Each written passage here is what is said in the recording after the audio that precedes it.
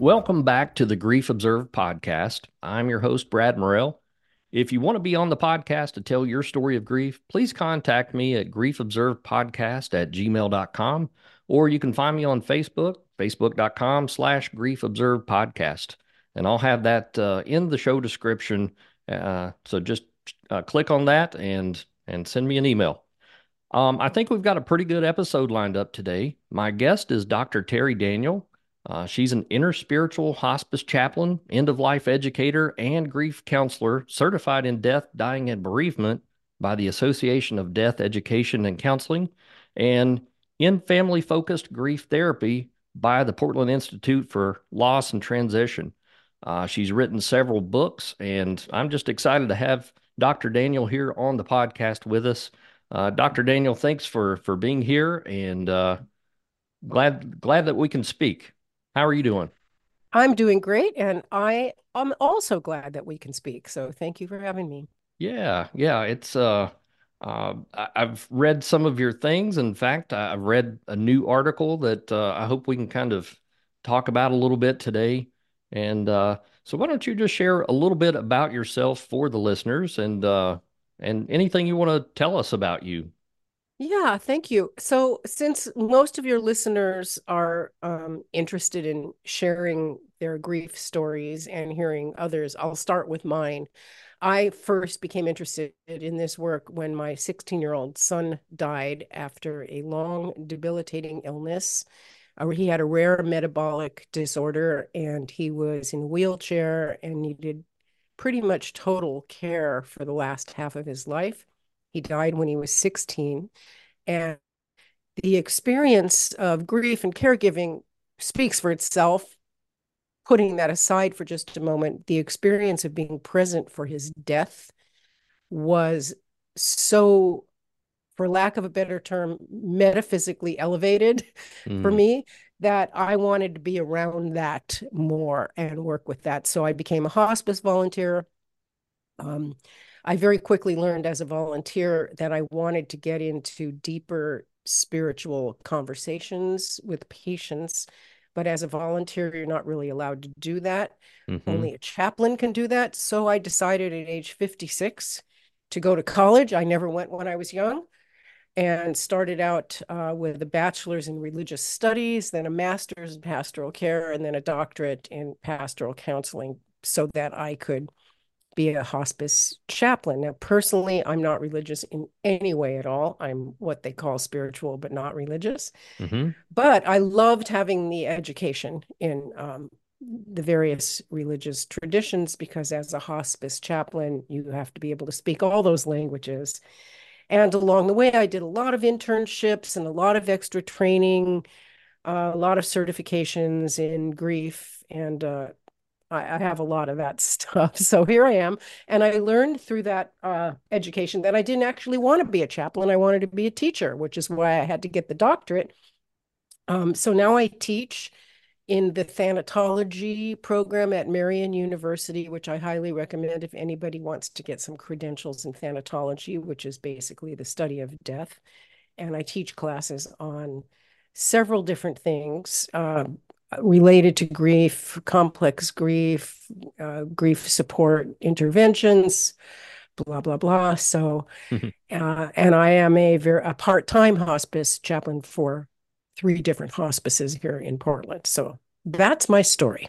Yeah, that's a lot. And I also kind of did that later life transition into counseling. And I think it's been rewarding to do so. I think maybe I had to go through some of those things in life, get some bumps and bruises, and I think that really helps me in my own practice. So 56 before you went to college. Wow. Well, don't you think going to college is much easier when you're older? You know, you're smarter and wiser and you can concentrate and it seemed so easy. I loved school. I wish I could go back, and I highly recommend waiting till you're older to go to college. I think you respect the value of college and education a lot more in later Yeah. years. I know if if you saw my grades from high school, you probably would not be talking to me right now. So Me too. I hear you. Well, let me ask you a question about your son. And I think a lot of people look at that anticipatory grief and think that it's going to maybe lessen grief later. Can you tell me how that worked in your personal life? I think with the right understanding and support, it can lessen grief later. And of course, I see this a lot in they're older, right? So they've got years of caregiving and illness and hospitalizations and decline, dementia, so much stuff that the family members, the caregivers, whoever, by the time they die, it's a huge relief. But of Hmm. course, we're talking about people in their 80s, you know. But for many people, even though the person is their mother or father in their 80s, they love them and they grieve over them. And, I do grief counseling for lots and lots of these folks, and they all say, I did all my grieving while she was alive. I lost her little by little, Mm, watching her decline with illness and mental deterioration. So by the time she died, it was a relief for everybody. But again, I'm talking about elderly, sick people. sure. Um, and but that could apply to anybody with anticipatory grief. If you have the good fortune to know that a death is coming, um, that anticipatory grief process is so precious and valuable because you can prepare for it, which of course you can't do. There is no anticipatory grief when somebody goes out to the grocery store and gets hit by a bus, right? Right, right. Well, I want to transition into speaking a little bit about stages of grief. And like I stated, I've got your article here, your journal article called "The Stubborn Persistence of Grief Stage Theory," and it's very compelling. And I would like to talk about that and just first get your off the cuff reaction to the five stages of grief. What are your thoughts there? Well, I can sum it up in one word: no. And so here's the thing. I was thinking about this before we got on this call. Um, your podcast, as far as I can see, has a lot of peer support, peer to peer, people sharing their grief stories with other people. And peer support is great for certain things. It's great because it shows you that you're not alone, Hmm. that other people have had losses similar to yours, some worse, some not as bad.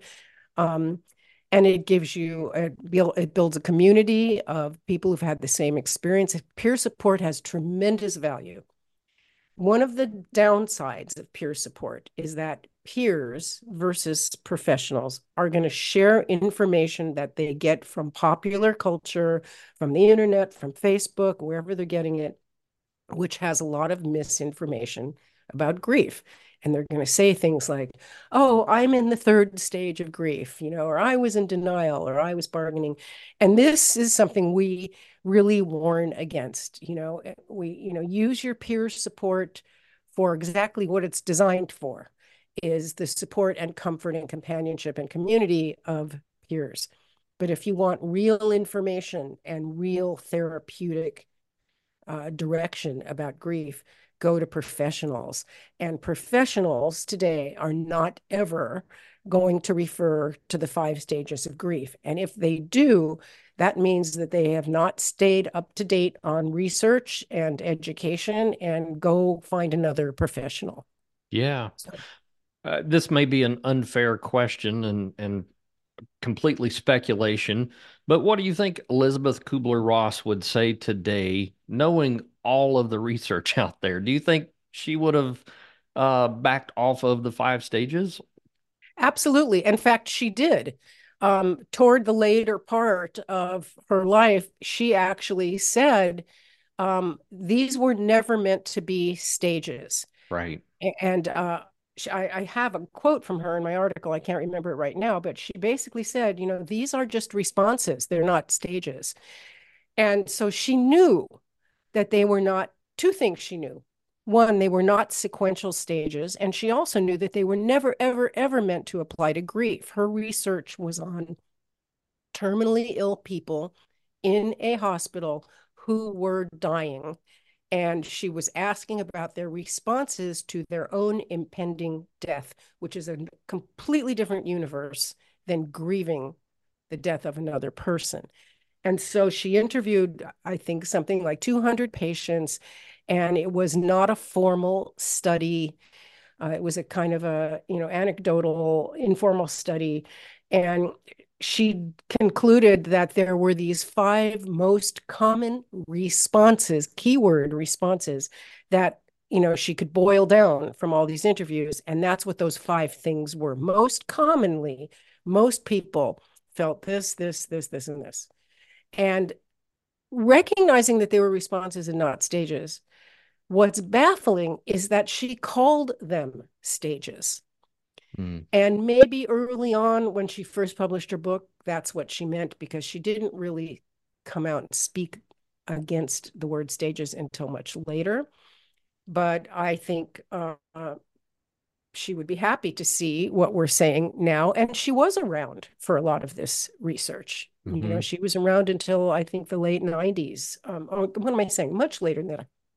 I don't know exactly when she died, but she was very active. And so she was aware of this. And what happened was, here's the whole story. Um, Her book on death and dying was extremely successful. And around 1995, she met a man by the name of David Kessler, who said to her, let's write a book together and take your five stages of death and dying and apply it to grief. And so they wrote a book called On Grief and Grieving, spinning off the title On Death and Dying. And that's where this idea of five stages of grief got so popular. Hmm. And it got ridiculously popular. I think this stage thing perpetuates because it's catchy. And it's everywhere you turn. People are now using it in different business models and things like that. They always play off of the five stages of grief. How do we extinguish it? By having conversations like this, um, by promoting good bona fide research. And the Mm, problem is that it's so promulgated, just everywhere. It's used for everything, like, in art, in science, in culture, in music. I mean, it's just everywhere. Um, the the problem is that there are people making money off of it. And for example, David Kessler, after the success of the book that he wrote with Elizabeth Kubler-Ross just a few years ago, despite being completely aware of the criticisms of the stage theory, came out with another book with the blessing of the Kubler-Ross Foundation. And this one is called Meaning Making, the Sixth Stage of Grief. So he actually went and added another stage. And so he's keeping it going, because why do you think? Because he's getting rich off of it. And it's really, I don't like to bash another person publicly, but in this case, I think it's extremely unethical. And I even have in my paper, he had an interview in 2007, and he said that he'd once suggested to Elizabeth that the term response might be more accurate than stage. But at that point, he said, the stages were so ingrained in the culture, so prevalent in our society, that there was no pulling them back. mm. So it's almost like, well, we've conditioned people to believe this is true, so we might as well keep it going, even though it's not true. Is that your take? Right, because it's because it's putting money in my bank account. Yeah, yeah. And he is very popular, and I like to. I have read the book, that Finding Meaning, and I was wondering how much his thought process went into that because I know Dr. Robert Niermeyer basically has his meaning making, right? Yes. Um, how much of that do you feel plays into the thought of this supposed sixth stage of grief?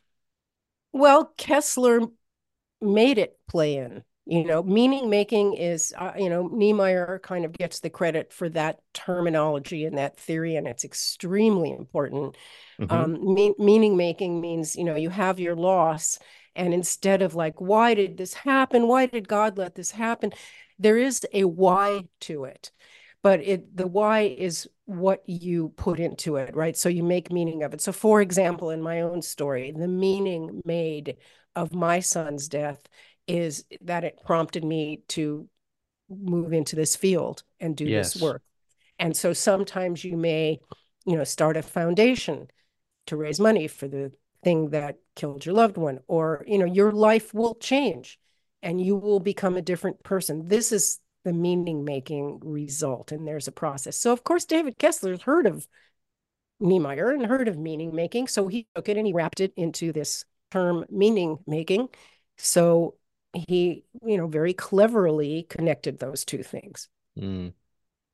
I'm a big fan of the dual process model. What are your thoughts on that? It's brilliant. It's these are the new models that we Hmm. want to put out there to replace the stages. And unfortunately, most regular average folks do not read academic journals, or go to conferences and webinars, for professionals. So they don't get to hear about this stuff very much. Hmm. So we want to make sure that these processes, like the dual process model, continuing bonds, Warden's tasks of grieving, and there's something new called the themes, bereavement themes, that I love. We need to get this stuff out into the popular culture. More people need to be writing books and websites and podcasts about getting this out there so that the stages will finally fade away. And the dual process model is, I give an exercise to my grief clients where I have them just take a piece of paper, draw a vertical line down the middle. In the left-hand column, they title it loss.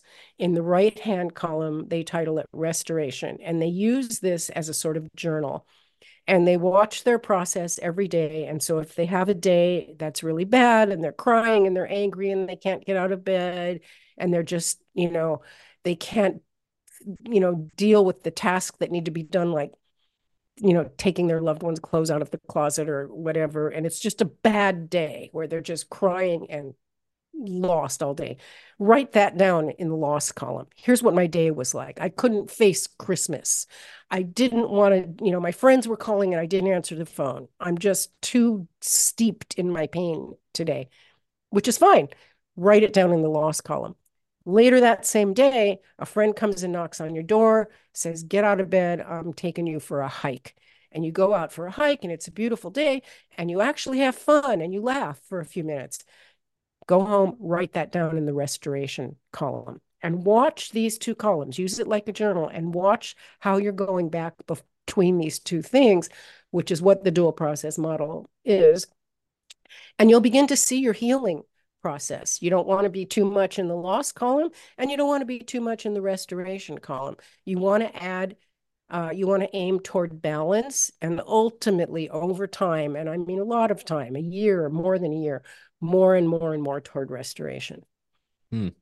So you speak about that. I think a lot of people in their minds believe that in 1 year I need to be at a different spot, and I think that's maybe culturally based here in the U.S. That okay, you go through that year of firsts, and then that second year, et cetera, et cetera. My biggest question is: we now have the prolonged grief disorder in our DSM-5 TR. Um, what are your thoughts on that? It's such an edgy thing. For example, Robert Niemeyer, his position on it is completely on the fence, and I kind of agree with him. Hmm. So for people listening, there came into our manual of diagnostic codes something called complicated grief. And it was a good concept. It meant that if people are not showing signs of restoration, uh, and I don't even want to put a timeline because there is no timeline, but there are certain things that you do to restore. For example, you you start to find a little bit of joy again. You start to socialize again. You start to take better care of yourself. You get out and exercise. You're eating better. These things do start to happen over time with grief. If after, let's say, 6 months, you're still lying in bed crying every day and not socializing, and you're developing health problems, high blood pressure, overeating, addiction, whatever, you are not healing. And that's what complicated grief meant. And there are lots of ways that we can identify when that's happening to somebody. And there is kind of a timeline of normative healing, but it's very flexible depending on a million factors. So that became a diagnosis.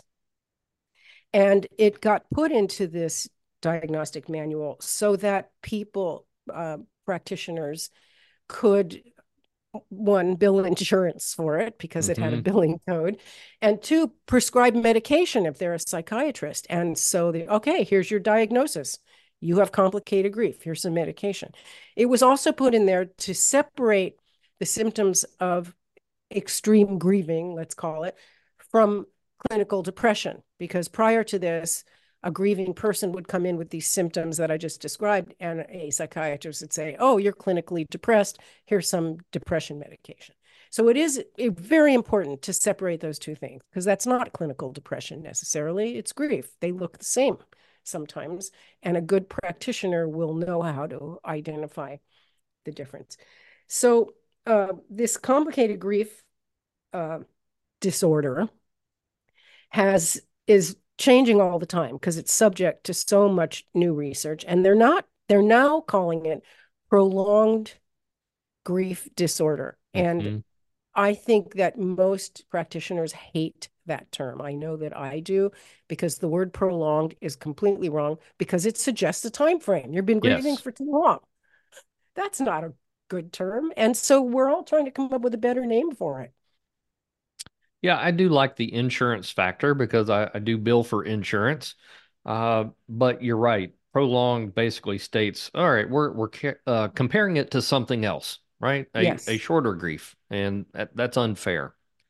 I want to kind of circle back to we've kind of kicked around the term restoration a little bit here, and I believe it was in your article that hope and restoration are not found in those five stages of grief. And that's probably some of the most important parts of moving forward, right? Yes. And thank you for saying that. And I'm going to give you these. So let's go back to these being responses instead of stages. So you could ask any of your grief clients, tell me some of your responses that you had when your person died. And they might say, well, I felt guilty. Um, I I didn't want to deal with it. I distanced from it, or I felt relief. Or I was actually, when I finally stopped taking care of my 90-year-old mother, I felt kind of exhilarated that I'd get my life back now. If they're very spiritual, they might experience curiosity. If the person had a good death, they might feel gratitude for the good care they got in hospice. Um, it might change somebody's spiritual views and make them more spiritually open, or it may make them more spiritually not open. Um, it might change, your life. It might make you experience a sense of freedom.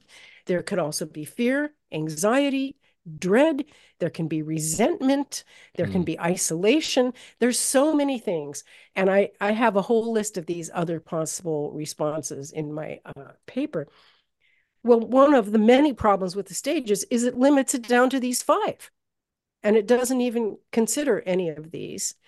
And none of those five are healthy or positive, or I should say, growth positive responses, except perhaps the last one of the stages, which is acceptance. So, what if you're going to go with those stages? Look, you're going through all this really difficult, um, intense struggle, and you finally arrive at acceptance. That's like the pinnacle of the experience.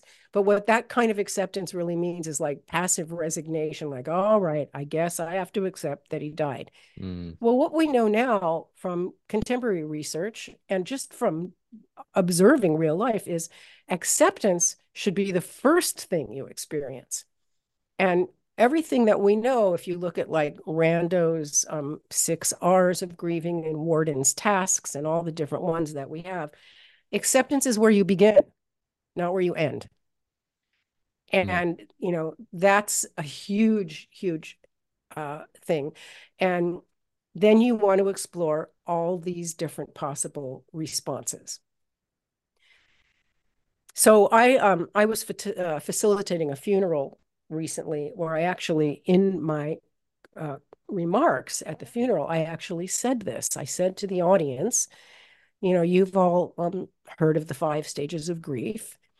And here we are at Mark's funeral. And, as you guys go forward in your life after you leave here today, grieving the loss of our friend Mark, I want to kind of steer you away from expecting to go through these stages because look at where we are now. We aren't in denial. Here's Mark laying in his coffin. We can see that he is dead. We can't deny this. There's no bargaining because who are we going to bargain with? There's Mark. mm, He's dead. There's no bargaining.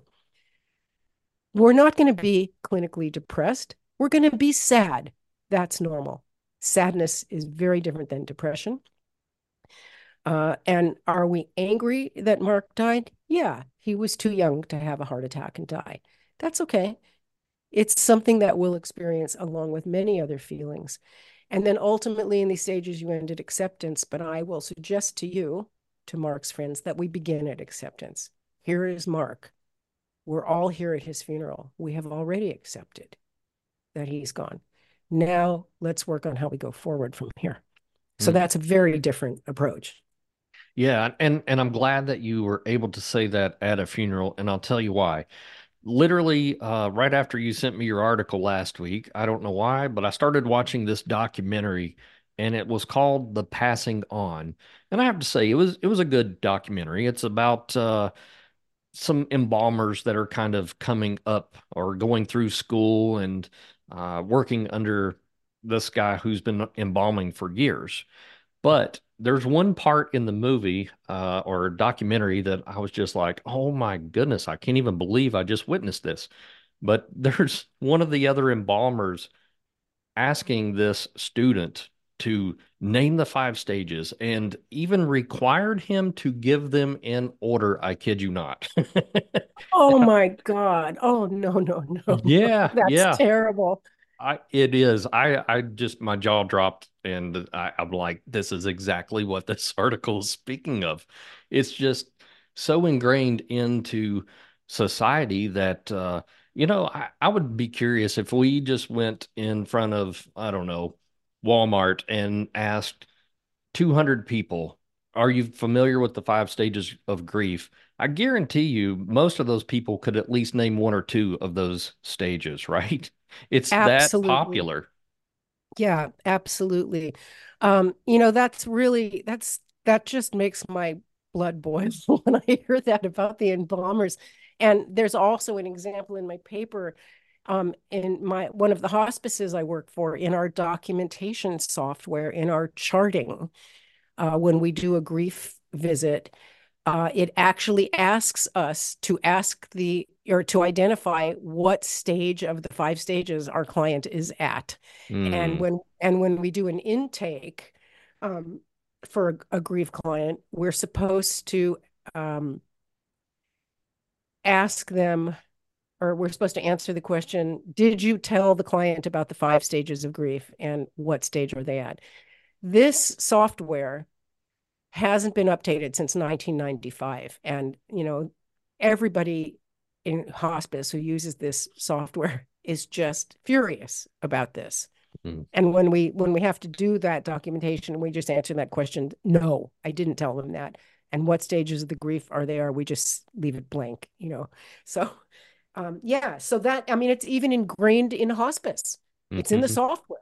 I love your idea of standing in front of Walmart. And, I mean, wouldn't it be great if we could just do that and hand my paper out to everybody or just, stand in front of Walmart and say, here are some new ideas instead of the 5 stages. Look at these. Yeah, I think it would be a fantastic idea. I don't know if people would engage on that. But I think, hey, we'll give you a $5 Walmart card if you can name all five stages of grief. Of course, you know, in this day and age, if they didn't know, they'd be looking on their cell phones, right? So, Right, right. And who's going to pay for that Walmart card anyway? yeah, yeah, exactly, exactly.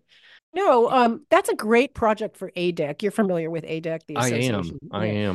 am. Are you going to the conference this year? No, I'm not. I would like to do that.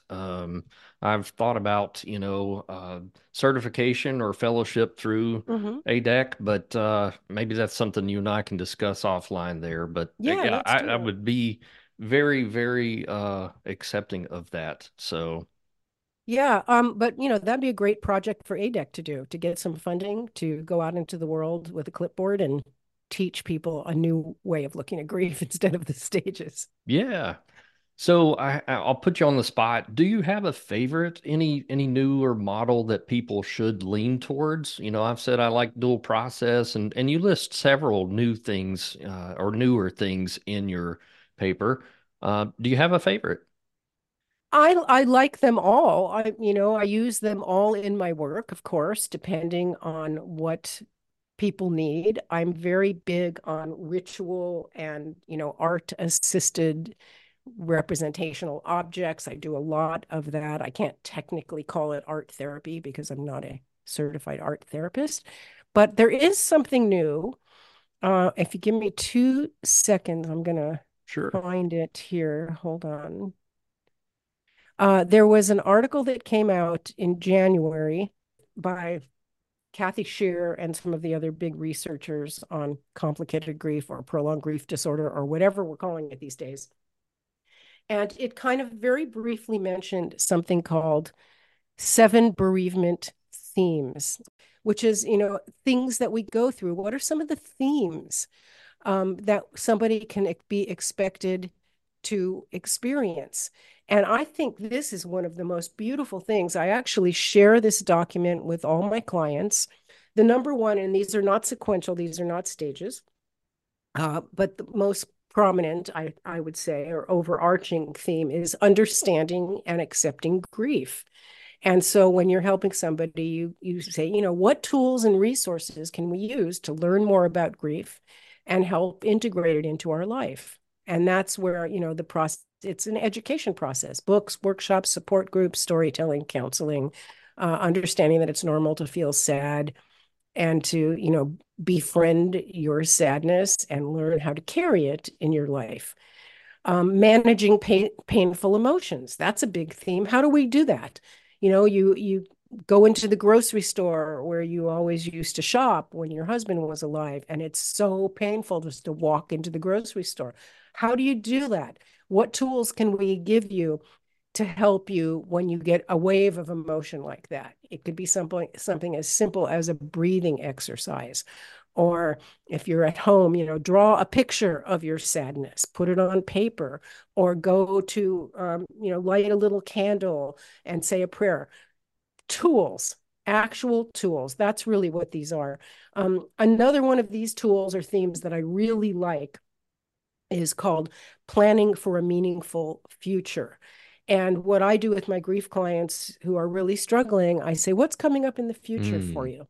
What's happening next week? Oh, we're going skiing, or oh, I'm taking a trip. And like, okay, let's focus on that. Having a marker in the future for your life continuing is a really important thing to have. And just simply to get somebody to talk about something they're looking forward to is really helpful. I agree on that. I read something very recently where it said thinking about something in the future is more pleasing to the brain than actually doing the event or recalling the event later. Interesting. So I completely buy into that. Yeah. And I find that with my grief clients, it's really helpful. All of a sudden, just by mentioning it, instead of, oh, we're going on our annual ski trip and I'm going to be so sad because my husband won't be there, just thinking we're going on our annual ski trip, Mm, period, is a positive right. reframing, right? And so another one is strengthening ongoing relationships. This is all stuff that we knew, we already know. Building relationships. When someone calls you and says, let's go to lunch, go. Don't be afraid to initiate social contact, but curate the advice that you're getting. These are my own words. Like, have a lot of good relationships, but don't, be careful about listening to your friend's advice, right? When they say, well, you've been grieving long enough, or what stage of grief are you in? This is a process where you cut off toxic relationships and strengthen healthy ones. I have a kind of bullet list of this. And of course, telling the story of the death is also a theme. You want to be able to do that, but you don't want to obsess about it. This is why peer support is important. In a peer support group, you can talk about your story. That's appropriate, but you don't want to be obsessing your story with everybody that you meet. And the next one is learning to live with reminders, how to look at these reminders not as triggers, but as reminders. They can be bittersweet instead of traumatizing. And then the last one is establish an enduring connection with the person who died, which of course is continuing bonds. How do we encourage a person to build processes and have tools for continuing bonds? And the source of all of this is a paper that came out, I'm sorry, it was 2020, called Complicated Grief Therapy for Clinicians. So just wanted to cite that there. I can send you a link to that, or I can send you this document if you want to post it on your podcast page. Sure, I can put that in the description. And yeah, that is, it just sounds like the way it's described as themes. Doesn't mean that everyone's uh, got to go through a particular stage or in order, right? It's setting it up for a different Mm-hmm. feeling right off the bat. Absolutely. Yeah, it's a different feeling is a good way to put it, or just a different way to Hmm. frame it. And we're so stuck in this 5 stage framework, and we're also stuck in the old, grief work framework that was given to us by Freud, which was hurry up and get over it, Right. basically. What Freud said is, you're going to feel your strong emotions, but work on separating from the relationship and separating from the pain. And he came up with that theory in 1917. Wow. And that was the model for therapy until the 60s. And so we need to, I'm so grateful that I live at a time when these new theories are coming up because they're really good. Yeah. Uh, Terry, do you believe that if people were still driving cars from 1917, that they would be living happy lives? That, That's kind of the thought process. Like we're still trying to cling to old ways as opposed to looking at empirical evidence and research and things that are actually pushing this to help people in the future. So I don't know. well, that question applies to my other great passion in my work is, how religious beliefs impact the grief experience. And that's a topic for another time. But that's like driving cars from 1917, isn't it? Yeah. You know, carrying beliefs from uh, 217. Right. And I think a lot of things in religion, we do tend to I guess carry on things that have been passed down year after year after year from generation to generation. And I strongly believe that people should research for themselves, whether, they're Protestant or Catholic or Buddhist or whatever. Like I do believe that they need to research what they believe as opposed to looking at what mom or dad may have believed. Exactly. That's a really good way to put it. My classes that I teach on this, there's something called embedded versus deliberative theology. And embedded is just what it sounds like, the beliefs that were embedded in you since you were born. And deliberative means that you deliberated, you gave it some thought, you did a deliberation process about your theology. It could also be called chosen versus inherited theology. And this is a process we should all go through. And this is happening in the world, as you probably know, if you look at the statistics worldwide. people are doing deliberative theology now and questioning these beliefs. And that's why we're seeing identification with traditional religious systems dropping and more people not identifying with a denomination or a religion and going into a more inclusive, more open-ended kind of belief structure. Hmm. Yeah, that definitely that could be a whole nother episode, and I would absolutely love to have you back for that. I am a Christian, but the way that I guess my beliefs are now compared to, say, the way I was brought up, which was also in a Christian home, they're far different. And like I stated, it's either way. I encourage people to research what's good for them.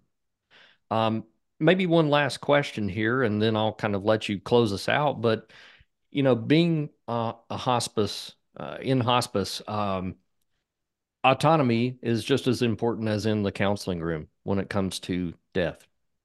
What are your thoughts on that? Autonomy for the client? Yeah, absolutely. Like the person who's passing away, their thoughts, obviously you can't push your um your thoughts about religion on them. And I often Oh, okay. So I see. We're talking about, we're still on religion yeah, in yeah, that I'm sorry. context. Okay, sorry. Okay.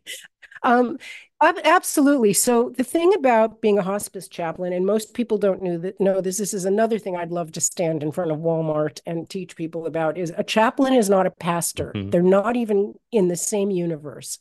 A pastor is a representative of a particular faith tradition, and their job is to support people in that faith. A chaplain does not represent any faith tradition, regardless of what that chaplain's own beliefs are. As a chaplain, we are trained to leave our beliefs at the door and meet the patient or client where they are. And we never lead them or educate them or direct them in any way. And so that's the autonomy that you're talking about. Yes. So if a patient says to me, here's what I believe, I'm not going to try to talk them out of it. However, there is a caveat to that. And I'll give you an example. I have a man right now whose wife died, and he feels really guilty about some things that happened before she died. And he said to me, it says in the Bible that she won't be my wife when we're in heaven. And I'm really sad about that because I want her to be my wife for eternity in the afterlife. But God says that she won't be my wife in heaven. So, of course, as a trained theologian, I'm going to go look this up and find out what it is. And I researched it, and it is in Matthew 30, but it has a context that this man does not know because he didn't study theology. He was just told what the preacher told him in the Baptist church, Mm, right? mm, So, if you really analyze these scripture passages, you understand you have to read between the lines. A lot of it is symbolic, but there's also context. In this particular story, what Jesus is saying to his disciples is the laws of human life